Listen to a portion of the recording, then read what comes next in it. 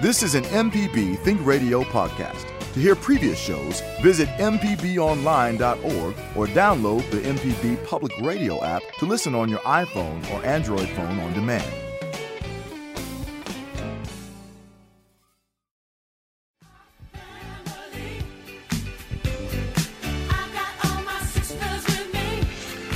It's Monday morning at MPB.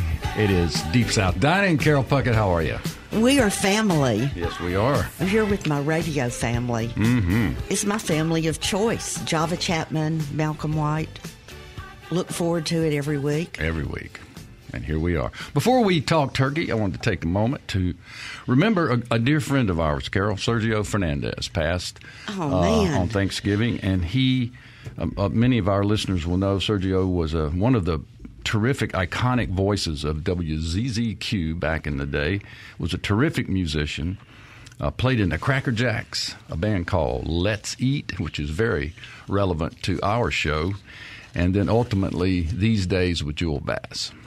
Yes, and ran a wonderful recording studio that recorded many other friends that we know. And many commercials. Fernandez Creative Services is what it was called, and it was in the building, in the Hallam House building, and he was my suite mate for almost 40 years. Yeah, what a loss. What a loss. He was a real gone cat, and we're going to miss you, Serge, and thanks for the memories. It was all good. All right, Carol, what's been cooking in your place? Oh, there have been a lot of dishes in the oven. I had two full ovens side by side on the racks. You want to talk a little bit about your menu, your Thanksgiving menu? Yeah, it was really, really great. Talking about your new homesteading or family homesteading up in Virginia, you shared with me some ham last year, and it got me thinking about Virginia ham. And I ordered a Charles Henry Gray Smithville ham. John had this somewhere when we started talking Virginia hams, and the recipe is by someone who actually worked in the Smithville factory named Charles Henry Gray, and it has a lot of salt. Yeah, oh yeah. A lot of spice. And it was very large. Somebody told me the Smithville hams are now in Costco.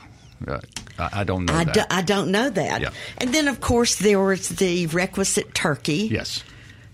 And many sides, many different kinds of dressing, cornbread dressing, oyster dressing, and crawfish dressing. Look at you. Showing out with three kinds of dressing. Showing out. Three, not one, not two, but three dressings. And I hope Elizabeth's not listening, because she would shouting not like at it. The radio because she wanted the traditional. But that sounded good, Carol. Well, cornbread dressing's traditional. You did one of the two that would fit into her category that would fit into Elizabeth's category. It's a narrow of traditional. And maybe I had three because maybe I had more and different kinds of peoples to please. Oh, yeah, you got to please the people now. Yeah, got to please the people. I made the crab meat dressing, which I used to make oyster, now I make crab meat. It seems to... Talk to me about it, Mel. Well, you just put in crab meat instead of oysters. You make your dressing or stuffing. And, oh, by the way, we've had a lot of conversation about the difference between stuffing and dressing.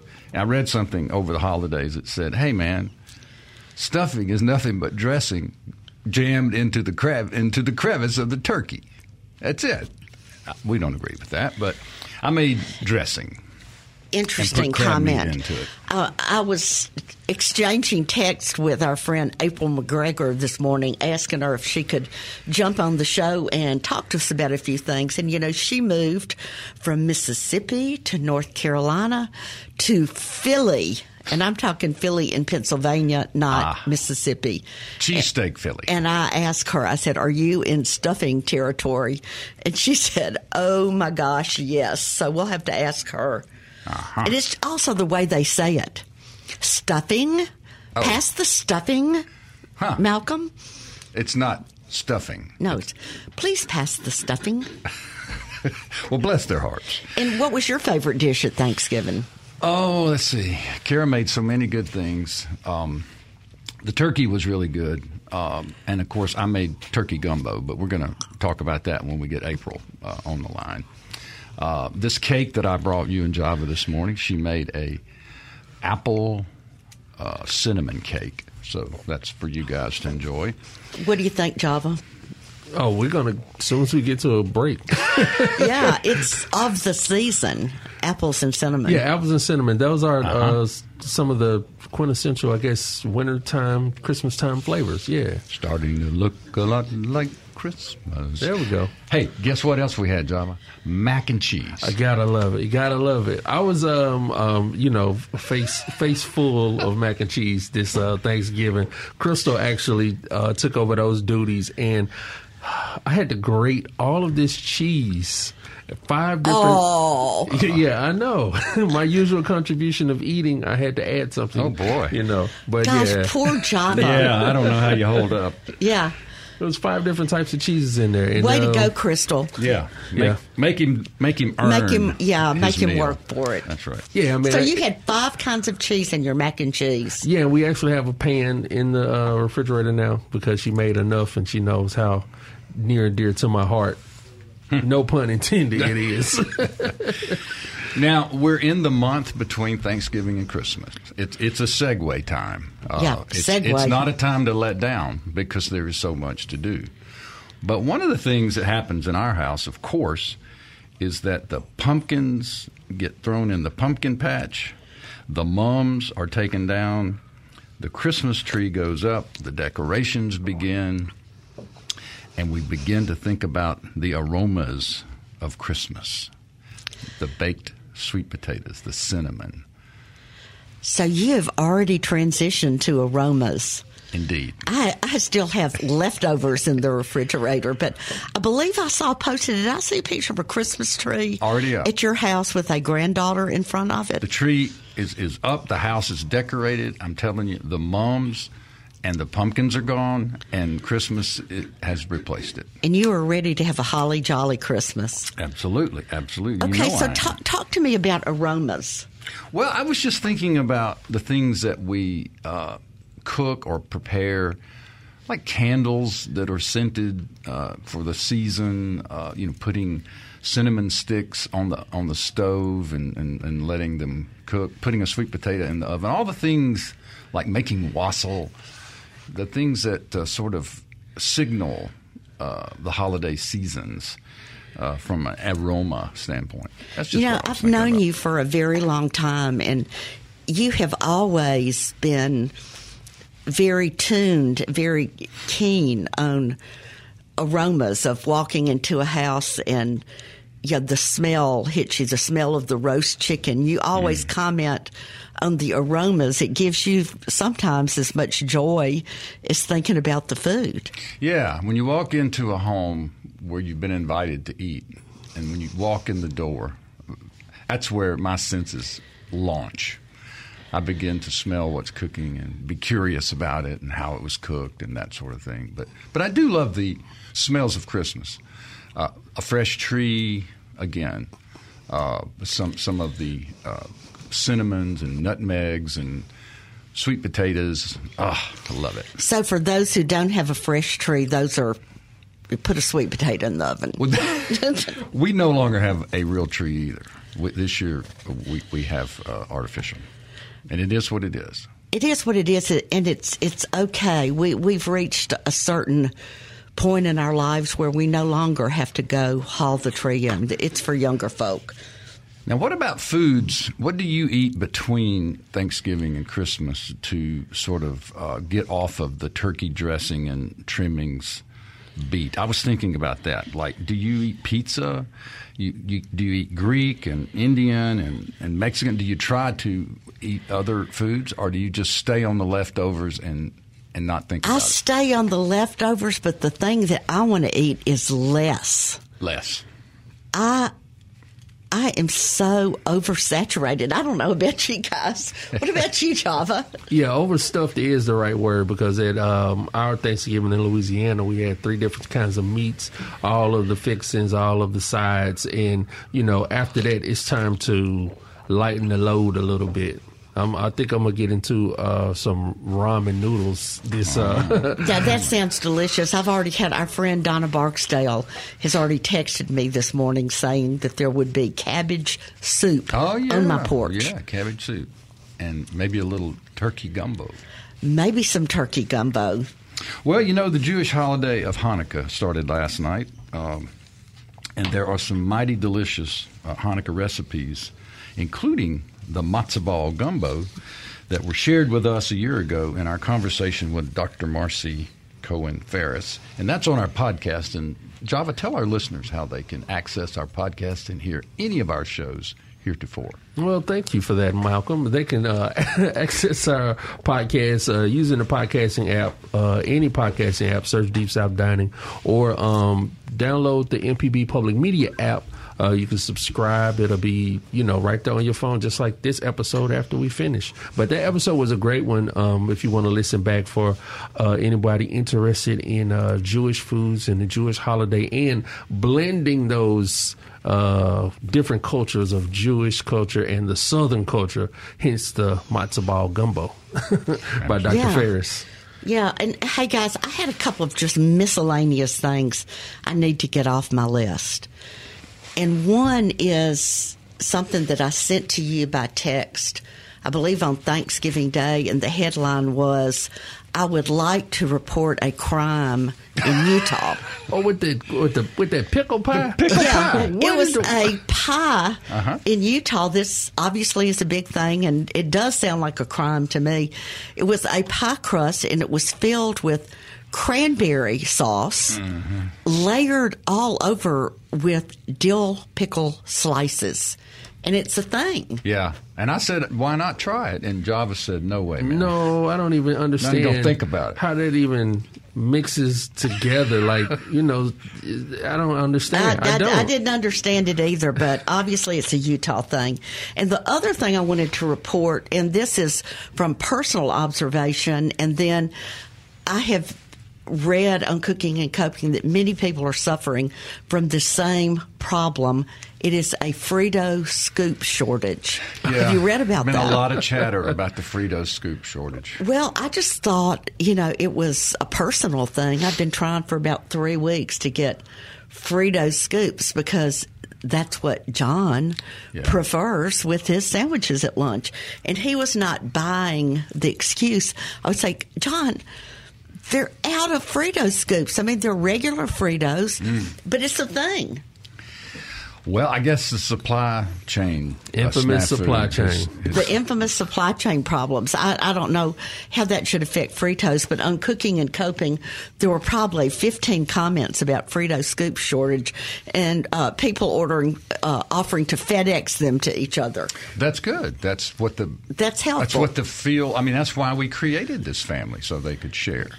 Hey, and speaking of Cooking and Coping, I posted about, do you put cranberry relish on your turkey sandwich? Oh my gosh! And what it was you started. Overwhelming. It was like I didn't see anybody say no. It was all yes. This would be a great thing for people to call in about. Malcolm posted. Relish. You put it on your turkey sandwich? Yes. Oh. Why not? I mean, just at Thanksgiving and Christmas. Yeah, time. It's not a regular Saturday afternoon type of thing. It's just too much. It's too much. But it's in for the season. You'll add it. Yeah. And I also saw Seems that to be people unanimous. make a sandwich with dressing, turkey, and cranberry. I know. I have put dressing on a sandwich before, but never thought about it. Well, there's the waffles that we're going to talk about. Yeah, got to unpack the waffle situation too. Well, are we taking a call or are we taking a break? Well, we're going to get April on the line. Okay, all right. We're going to take a break. And we come back, we're going to look into the Deep South Dining crystal ball and talk a little bit about the predictions for the top food trends of 2022. We want to know what's going on in your kitchen, and we're real excited about getting April McGregor on the phone and talking to us about all what's going on in her amazing kitchen. So we'll be right back. Stay with us. Carol and I are coming your way.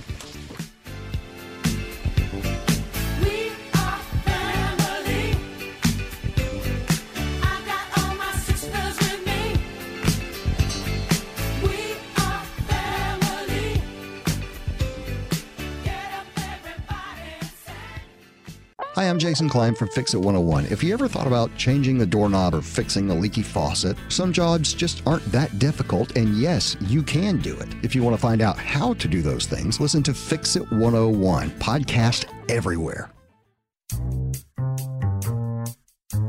Welcome back to Deep South Dining, right here on MPB Think Radio. Carol Puckett, Malcolm White. How are you, Carol? I'm doing great, Mel. How are you? Excellent. Most excellent. Are you going to have leftovers for lunch? No, I'm going to have lunch at Hal & Mal's today, but I have been having leftovers. I've had leftovers many times since Thanksgiving. How long do y'all hold on to the leftovers? Is today the last day? I'd say in a few days you should let it go. In a few days? Like a few days from Monday? The from turkey. Today? No, I still have some. Okay. So I'm still holding on. I have green beans, mashed potatoes. Anyway, I have a whole litany of things. A plethora. I'm dealing with, and I'm not quite ready to let go of. But tonight we'll probably wrap it up. Okay. Yeah, okay. probably For wrap me. up. Yeah, the turkey should be wrapped up pretty quickly here. I'm making tonight a cream turkey hash. It's something that John, had when he was young, and also it was a famous dish at the 21 Club. But it's really just like shredded or chopped up turkey in a cream sauce over. You could put it over white bread or over noodles. That's my hoorah. Well, each year the food writers and cookbook authors and PR people and scientists get together and come up with what the trends are for the next year. They look in the crystal ball and they decide what they're going to be. So for 2022, the Specialty Foods Association have determined that peppers are hot. Peppers are Well, in. how did they come up with that? Well, they looked into the crystal ball. Peppers are hot. So people are learning more and more about different types of peppers and recipes, and they're snacking and they're putting them in condiments. And anyway, there's lots and lots of things like chili crisp and dried peppers and pepper flakes, and they're hitting the market, and people are going ape over them. Also, plant-based comfort foods are in, Carol. I got to think about that, Mel. Okay, all right. There are more and more options that are plant-based, like plant-based patties, pea protein, crumbles to use in tacos, tenders, nuggets, and then there's always mac and cheese.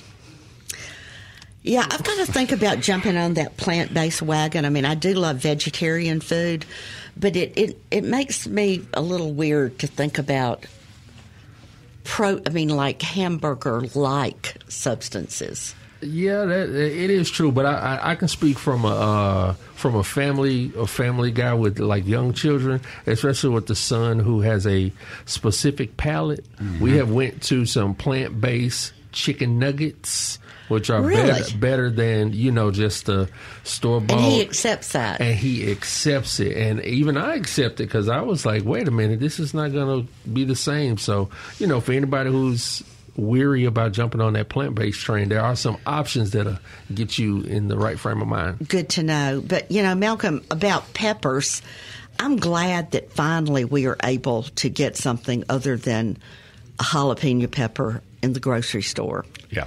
I mean, we sometimes can get pasillo peppers to make like chilies rellenos and things like that. But, when you go to Mexico or Spain or to other countries, they have whole stalls with maybe 20 different kind of peppers. Well, we've been a little slow getting there. Hopefully we are are turning the corner on the pepper craze. Have you seen any of the posts on Cooking and Coping about shishito peppers? Shishitos? No. Shishito, no.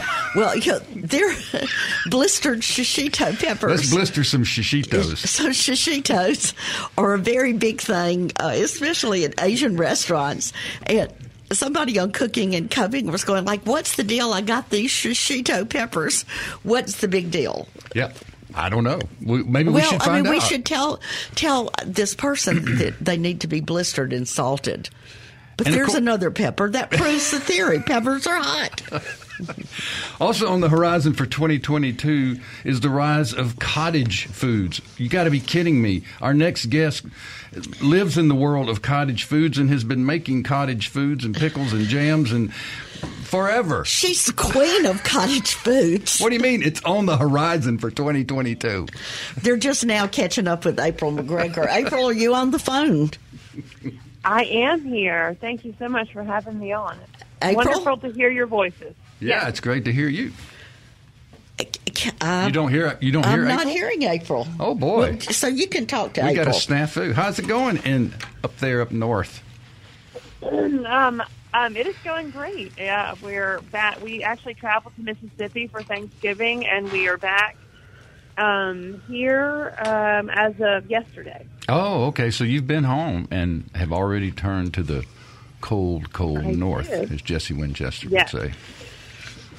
Definitely, it turned cold while I was gone.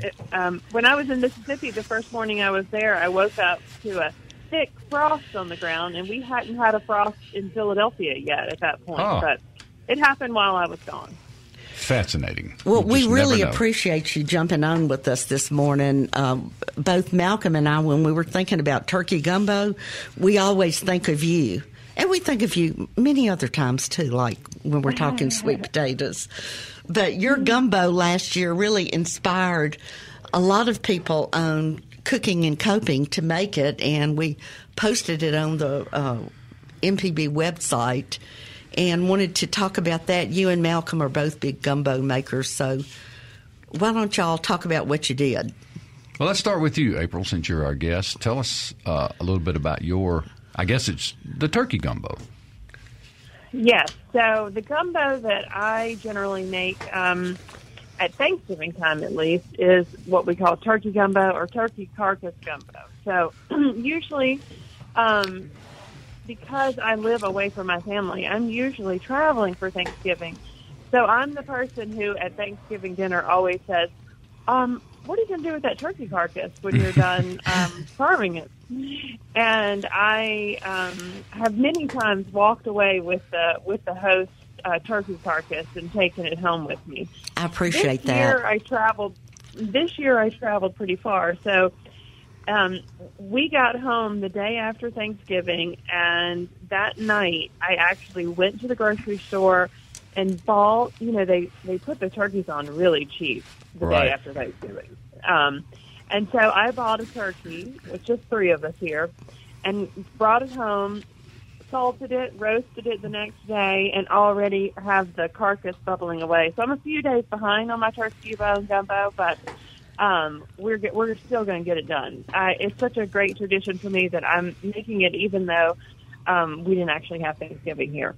That's wonderful. I know it was published a few years ago. What magazine was that recipe in? So actually, it's been a number of years back. I used to write a food column for Grist magazine. It's an online magazine, and I wrote a food column for them for several years. And that article is just great, and that every year it gets this new life where it's being passed around and passed around and passed around. So, yeah, it's probably had further reach than just about anything that I've ever written. I see it pop up in all kinds of places. So talk to us about how you make your turkey stock. You've broken down your turkey, and now what do you do? So I put the turkey, the backbone, the whatever's left on it, after it's been carved and all the meat has been taken off. If there's any other meat that, if you had a very loose carver who left a lot of meat on there, you can go ahead and pull some of the bigger chunks of meat off, and I just save that, and then I'll add back to the gumbo later. But anything that's stuck to the carcass, if you happen to have any giblets or necks or trim or anything that's left over, put it all in the pot with the carcass, and you throw a little bit of. You can put a little celery or herb or like a little scallion, or sometimes I even add like a couple of allspice berries because it just gives it a nice flavor. Do you chop your bay leaves bones? or something? I don't. It's not necessary if you're going to cook it long. If you're going to try to do it fast, chopping it's probably wise. Or the other thing is you need a big pot if you have a big turkey. So if you don't have a big pot, you can, break your carcass down into smaller pieces and do it that way. I've tried to do it in a crock pot. If you have a really big turkey, it's hard in a crock pot because it's not quite large enough. So anyway, put it in the pot, hook or crook, whatever you have to do that. Get a few seasoned spices in there and a little salt, and then you're just going to let it go. Now, I cook my stocks on low. I never really want them to boil for a long time. So I just put it on there and just go all day with it. Okay, define a long time. I turn it off, let it... yeah. I think of it, here we said, and it warms your house. So, we don't mind letting it go for when it's cold out especially. So, if you do it a couple of hours, that's long enough. But I usually let mine go 5 or 6 hours on very low. Yeah. And then I cool it, strain it, and then you have your stock. Now you're going to save that carcass. When it cools down, you'll see there's a lot of meat that's kind of come loose on there. So you're going to pull that stuff off, and you can chop that and save it to the end, and you'll add it back to your gumbo. You use okra? And then just like I don't. Okay. I don't. So I saw that you put okra in your chicken and sausage gumbo, Malcolm, and I only put okra in my seafood gumbos. Oh. In those kind of what I think of as like inland gumbos, those or like we also think of them as hunting gumbos because we have like duck gumbo, that kind of stuff. I usually put filet in those, and I do not use okra in those. Now take up for okra, Malcolm. Thing. Now, I love okra. Nobody loves okra more than me. He's not going to win this battle. But I do feel like I like filet in those gumbos, and when I feel like I don't do both. I usually go one route or the other. I agree with that. One thickener is enough. Very personal. So, I always tell people, I'll tell you what I do, and then you decide for yourself. Of course. Wow. And then you just blend it all together. Do you use the Trinity? I mean, do you have onions and... Yes. Yeah. And peppers and celery, garlic? Yep. Mm-hmm. Do you put bay leaves? I do add some... I do. Oh, yeah, bay leaves. I love bay leaves. Yeah. My mom had a heavy hand with some bay leaves. Mm-hmm. She, you got to fish bay leaves out of just about everything she cooks.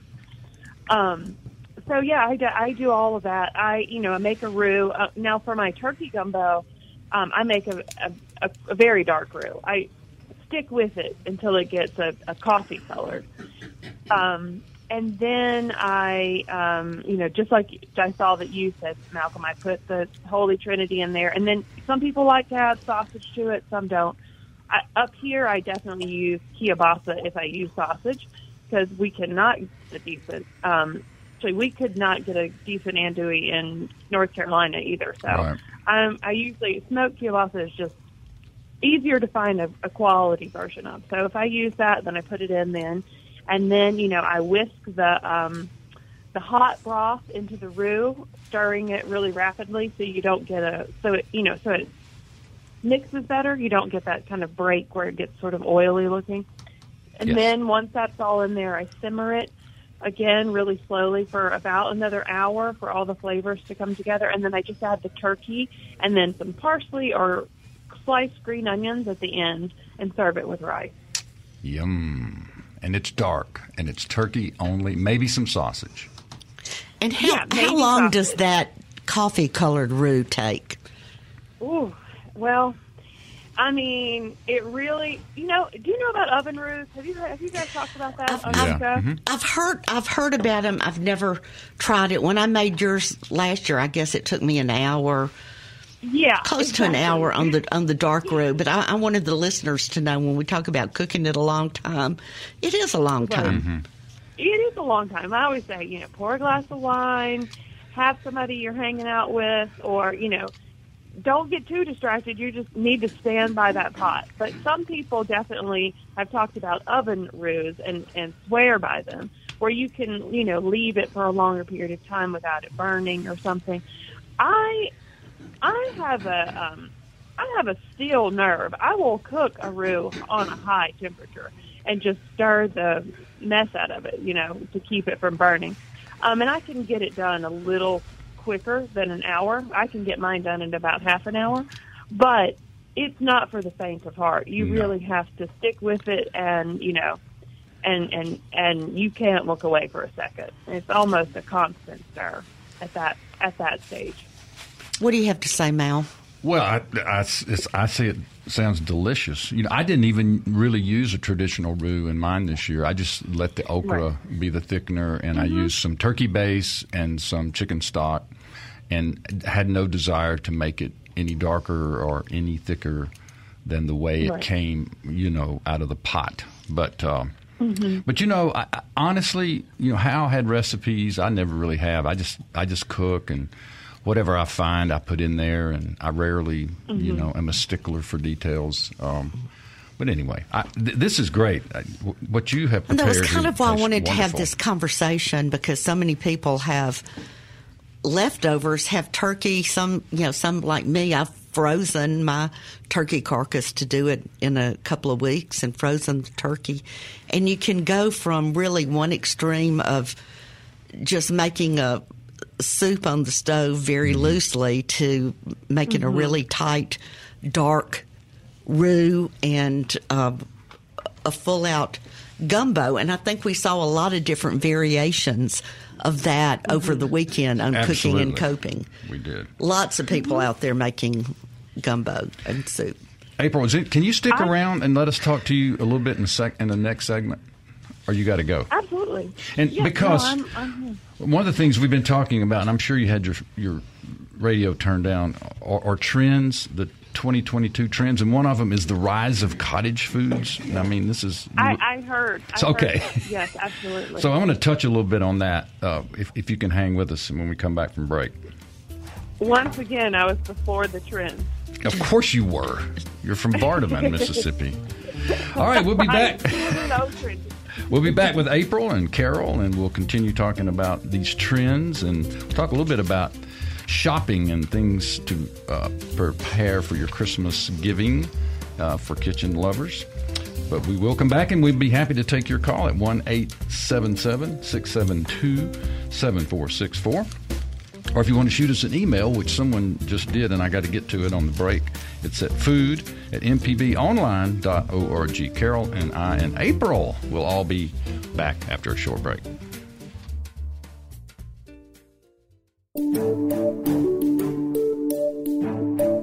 Hi, I'm Dr. Jimmy Stewart, Professor of Internal Medicine and Pediatrics at the University of Mississippi Medical Center. On the original Southern Remedy, we answer questions about all aspects of your health and share some of the latest medical information in the news. You can listen to the show on Wednesdays at 11 on MPB Think Radio, or you can subscribe to the podcast by searching for Southern Remedy on your preferred podcasting app. Welcome back to Deep South Dining, right here on MPB Think Radio. Carol Puckett, Malcolm White, and our special guest today, April McGregor. Welcome back, April. Thank you. So glad to be here. Good. We got an email. Java, would you mind sharing the email we got in the middle of our second segment there? Yeah, I love Amanda Anglin from Cooking and Coping, because she sends in the middle of the show, which is like proof positive she's listening right now. Yeah. But she said with her leftovers, cranberry sauce on a biscuit with turkey. Was what she had for Friday's breakfast after Thanksgiving. And then this year she spatchcocked the turkey. I think I said that right. Spatchcocked the turkey. Oh, you did. And she said she would never roast a turkey any other way again. It browned beautifully and was so juicy. And she sent some pictures, which is why you should be a member of Cooking and Coping. You see these beautiful pictures. You know, April was one of our first members of Cooking and Coping, and really inspired and brought a lot of people onto the site. And for the first year, she pretty much had to answer everybody's questions because there was not a deep bench of knowledge. And I know you still do that, and we really appreciate it. And she posted all those great videos, too. I know. I took one of her classes on cornbread during the pandemic. Excellent. April, one thing, before we move on, talking about leftovers, is dressing. And when I texted you this morning, I said, don't you live in stuffing territory? Mm-hmm. Do you want to comment on dressing versus stuffing? Sure. So I will say that I have come out at the end of my at the end of this conflict a fan of both dressing and stuffing. Dressing will always be dearest to my heart, and then by dressing, you know, my grandmother always crumbled the cornbread really fine and made that sort of casserole style dressing that's bound with eggs and fluffy and delicious. And it is still by far my favorite dressing, with the giblet gravy and cranberry sauce and all that. I adore it. Can't beat it. But I have learned that with really nice French bread and crusty bread, and you can add all these different things to it, you can make a really nice stuffing as well. But I always think of stuffing as being more like sort of European-style bread or French bread sort of base. I'm still not a fan of the box stuff. I don't have that nostalgic feeling about box stuffing that like a lot of people have. I don't have that. But I do like it. And a couple years, I actually had my New Year's resolution to eat more dressing, throughout the year. Like, why are we saving it for holidays? Right. And there was this amazing article that was, I think, at NOLA.com about it was 14 dressings from New Orleans cooks or Louisiana cooks or whatever, and there was just so much variety there. Rice dressings, oyster dressings, shrimp with French we bread. Could go all year with it. So I made a bunch of those, and it was just incredible. I loved it. Well, what about the trend we've seen on Cooking and Coping with some of our posters about dressing made with a Belgian waffler, taking your dressing and making waffles out of it? That sounds delicious to me. Yeah, anything, right, that adds a little extra crust sounds like a great idea, in my opinion. I mean, who came up with that? I wonder why we don't make cornbread in a waffle iron. That's why you don't make cornbread in a waffle iron, Malcolm. I have definitely gone down that route. I will put just about anything I can in my waffle maker. It's a very versatile machine. It works great, cornbread. And also cornmeal waffles. Bill Neal had a recipe for cornmeal waffles with fried oysters on top, and it's still one of my favorite dishes. So I've been making that for many years. I believe Felicia Brown Williams from Jackson started this thread, maybe it was last year, but I noticed yesterday that a number of people were doing dressing waffles. One person did it with a fried egg on top. And somebody else posted, and I was going to ask you if this is how you would do it too, to just take 4 cups of dressing and 2 eggs, mix it up and put it on the waffle iron. Does that sound right? Well, I thought there were some great comments on there where they said, dressing varies very widely in its texture. Some people don't put eggs in their dressing, and it's more of a, bread held together with stock and stuff, or not held together. It's sort of a looser texture. And then others are thicker. I was trying to imagine mixing eggs into my grandmother's recipe for dressing, which is already quite. It's fluffy, but it's stuck together. It's not. You can't just stir it. It's not that sort of thing. So, it said, you really are going to have to use a little trial and error. But I definitely think a little bit of egg, especially in a looser dressing, is really going to help to stick it together. Because if it's not stuck together, it's going to be a mess. It's not going to, the waffle iron's not going to stick it together. Yeah, it's going to run all over your counter. Great, everywhere. Thank you. Right. Well, this year I did not put eggs in my dressing. I normally do. But I don't know why, I just decided not to this year, and it was perfectly fine. It was just looser and a little more, a little more spongy than before. No binder. Maybe Right. the same reason I didn't put roux in my turkey gumbo. Maybe I just didn't feel like it. Malcolm, You're you're a minimalist. rebel. I know, but April, don't you think he's always been somewhat of a rebel? It's like, I'm not going to for sure. put a roux in my gumbo. Okay, so For sure. these poor people who look into their crystal balls and predict food trends have come up with 2022 a food trend being, the cottage food industry, and you've written the book on that. So talk a little bit about what you're doing and where all that is in your world. Yeah, so I think that's interesting that they're saying that about 2022. I think it is I think it's a function of sort of the post-pandemic society of people, being creative when they're having, they're working from home, or they're, need more flexibility because children are still in a lot of the world are still doing a lot less organized activities. Like our theater group still hasn't come back. We are, some people still aren't doing sort of full-time in-person everything. So Right. you need, especially like moms need more flexibility where you can like do things, work at home while also, tending to your children's activities in school and all those types of things. So I think that could have something to do with that. I think it's a great idea. It allows people who can't necessarily work full time or who need more flexible hours a chance to contribute to their family's economy, well-being, and all those types of things.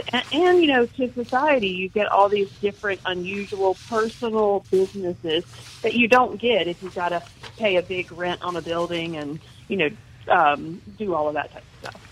Well, do you still do the farmer markets with? I know you don't do Farmer's Daughter anymore. Do you still do farmer markets? I do not sell at those currently. Now I do a few things where I've been helping my brother develop a sweet potato hot sauce and a sweet potato wing sauce and things like that. I work a little bit actually now in restaurants, like working on building a fermentation kitchen in this. It's actually a restaurant sort of like soup kitchen where we're making actually restaurant quality meals for the community and are being funded through donations. So, it's all about creating, of what you want to see, I guess. It's not there are no standard jobs anymore. It's a very different world out there. But yeah, so but I still frequent farmers markets and I'm very involved in the sort of that sort of local food scene here in Philadelphia, which is exciting, and we've got a lot going on, and I definitely see that it's still doing quite well. And you still have your hand, I would assume, in pickles and jams and preserves. For and all sure. that, of course. Yep. She's still carrying around those jam pots. Well, the fermentation kitchen that I have going on, that's what we do. We preserve. Our goal is to preserve a bunch of different foods, whether we get them from local farms through donations. We're trying to basically create more inventory that we can make these delicious local seasonal meals for the community. And we're trying to make the most of all of that, all the donations, trying to prevent food waste, basically. Yeah. So I'm still very much involved in preserving food. You want to tell us a little bit about the organization, just so listeners might be curious what's the name of what you're doing and where absolutely. it can be sort of seen, and maybe there's a website or something? Yep, absolutely. So I am working through an organization called the People's Kitchen in Philadelphia. So it's the People's Kitchen Philly on Instagram. You can find it and see a lot of the work that they're doing there. It is actually run by the people who own, it was started by the people who own South Philly Barbacoa, which was like the Bon Appetit Best Restaurant of the Year in, I believe, 2017 maybe. It's been a number of years ago. Wow. And they have been very involved in a lot of like food security projects and through the years. And this arm of their organization was started in the pandemic. Both to provide work for a lot of kitchen people who were out of work because of the pandemic, and to provide a steady stream of meals for people who did not have income, and sort of it's in an area of the city in South Philadelphia where there's a large population of food insecure folks. So it was started by them, but People's Kitchen Philadelphia. You can find it online, and they're very active on Instagram. You can actually, if you follow us there, you can see photos of a lot of the stuff that we're doing in the kitchen and our meals and all that. Wow. Sounds amazing. Looks like we're getting some calls. Yeah, we've got a caller from Kosciuszko, Mississippi. TJ, what's going on, TJ? Yeah, I heard you talking about peppers earlier, and I love me some peppers. Tell us about it. Yeah, another recipe my wife learned when we lived in Mexico City was poblano de crema. Ah, yes, that sounds delicious. So you cook the peppers down and cream it at the end? Is that? Yeah, you blister them in the oven and then peel them and then slice them about long ways, about the thickness of a string bean, and then cook it in heavy cream. And oh boy, yeah, I love that. Do you work with poblanos, April, very often? I love poblanos. I've had a dish similar to what he's talking about, where it's like that, where the poblanos are in a cream sauce, but it's actually stuffed first as well. But that's considered like a special occasion dish. Where I like the idea of just the poblanos and cream, and then you can spoon them over whatever you want to, a chicken breast or whatever. That would be really delicious. Yeah, when we lived in Mexico City, the lady that taught my wife that recipe, she said that's where the Mexicans ran into the French. That's right. Pretty good description. Yeah. Cook it in cream. That sounds terrific. That sounds delicious. You got any other pepper dishes you want to share with us here? We've only got a few minutes, DJ. Anything else going on in your pepper world? That was just a quick one. Okay. Well, we appreciate you listening and sharing, giving us a call and telling us about the cream poblanos. Carol, you ever creamed any poblanos? I have never creamed a poblano. I have blistered some, but it sounds like a pretty great thing to do.